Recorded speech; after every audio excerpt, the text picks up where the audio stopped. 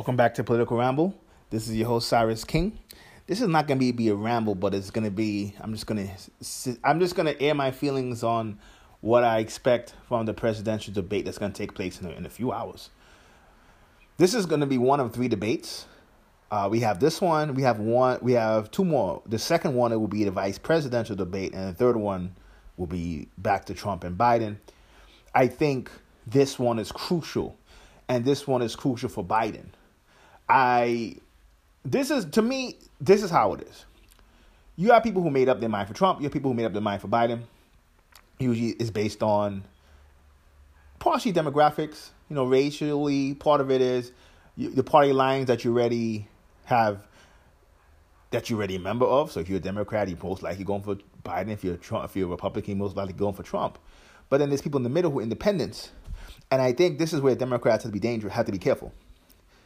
The Democratic wing, or the Democrats specifically in the coastal cities in the East and West Coast, but I mean, you could even say all Democratic strongholds, liberal strongholds, they underestimate how much people hate Trump because they hate Trump. So that means if you live in New York and California, or maybe even in the New England area, you might hate Trump, right? And then you think everyone else in the country, everyone else in the country hates Trump, right? That's not necessarily true. In fact, I could actually make the argument. That people in the independents actually don't hate Trump. Independents probably hate the Democrats. If we're being honest, independents hate the Democrats. So, because at this stage, this is how I look at it. If you are at this stage not sure who you're going to vote for, you're most likely leaning towards Trump, to be honest, right? And for me, because I look at it like that, this is how it is. I look at it as Joe Biden and the Democrats they don't know, but they should know that they're that hated. That's why Trump won. It has nothing to do with racism and all the other stuff they talk about, right? So what do they have to do? To me, what Biden has to do is he has to come in and he has to make his case that, because even though independents probably lean towards Trump, there's a reason why they're not set, because Trump does stuff that is very hard to back him. Like, it's very hard to back a guy like Donald Trump. I'll be honest with you. I'm a centrist who leans to the right, and I have problems voting for Trump. I'll be honest with you. I don't like his pandemic response. I don't like the fact that he divides people, literally. Like, the fact that you're going to say you're going to defund Democratic cities, that by itself is crazy. I'll be honest with you. We all Americans. Imagine a Democrat saying that about a Republican, saying, I'm going to defund Republican cities or Republican states, right? Alabama, Mississippi. There'll be, oh man. There'll be people saying the Democrats are run by socialists who want to destroy America. Yet Trump does that.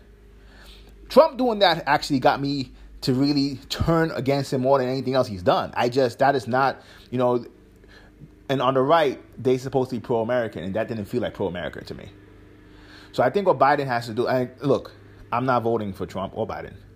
I'm voting for third-party candidate, right? So let us make that be clear right now. Nothing either one of them do is going to get my vote, right? I'm just looking at it as an observer.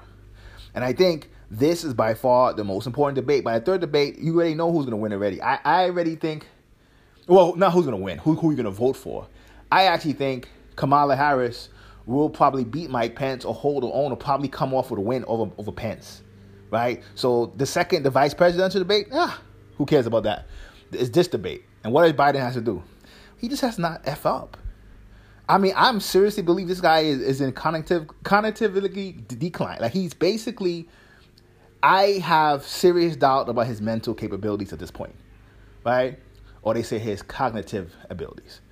So if he comes in and bombs, right? Yeah, like a lot of independents be like, I can't vote for this guy, I vote for Trump, because they really want to vote for Trump. I talked to a lot of independents. Most of them, if they haven't decided, tell me I prefer Trump naturally, but he just does stuff that makes it very hard to vote for him. When I see that, I'm like, okay, they really want Trump. So Biden and the Democrats, that I think is their biggest problem.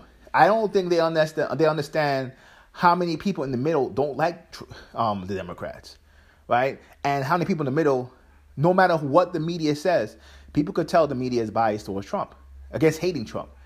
So people kind of know that. So you can put as much stories as you want. You can do all this type of stuff, and it's not going to get people to turn against him like that. What's going to get people to turn against him is policy. Literally, it's policy, and it's a security, and it's a safety net, meaning that people want their government to protect them, whether it's from pandemics, whether it's from civil unrest, whether it's from any foreign threat, right?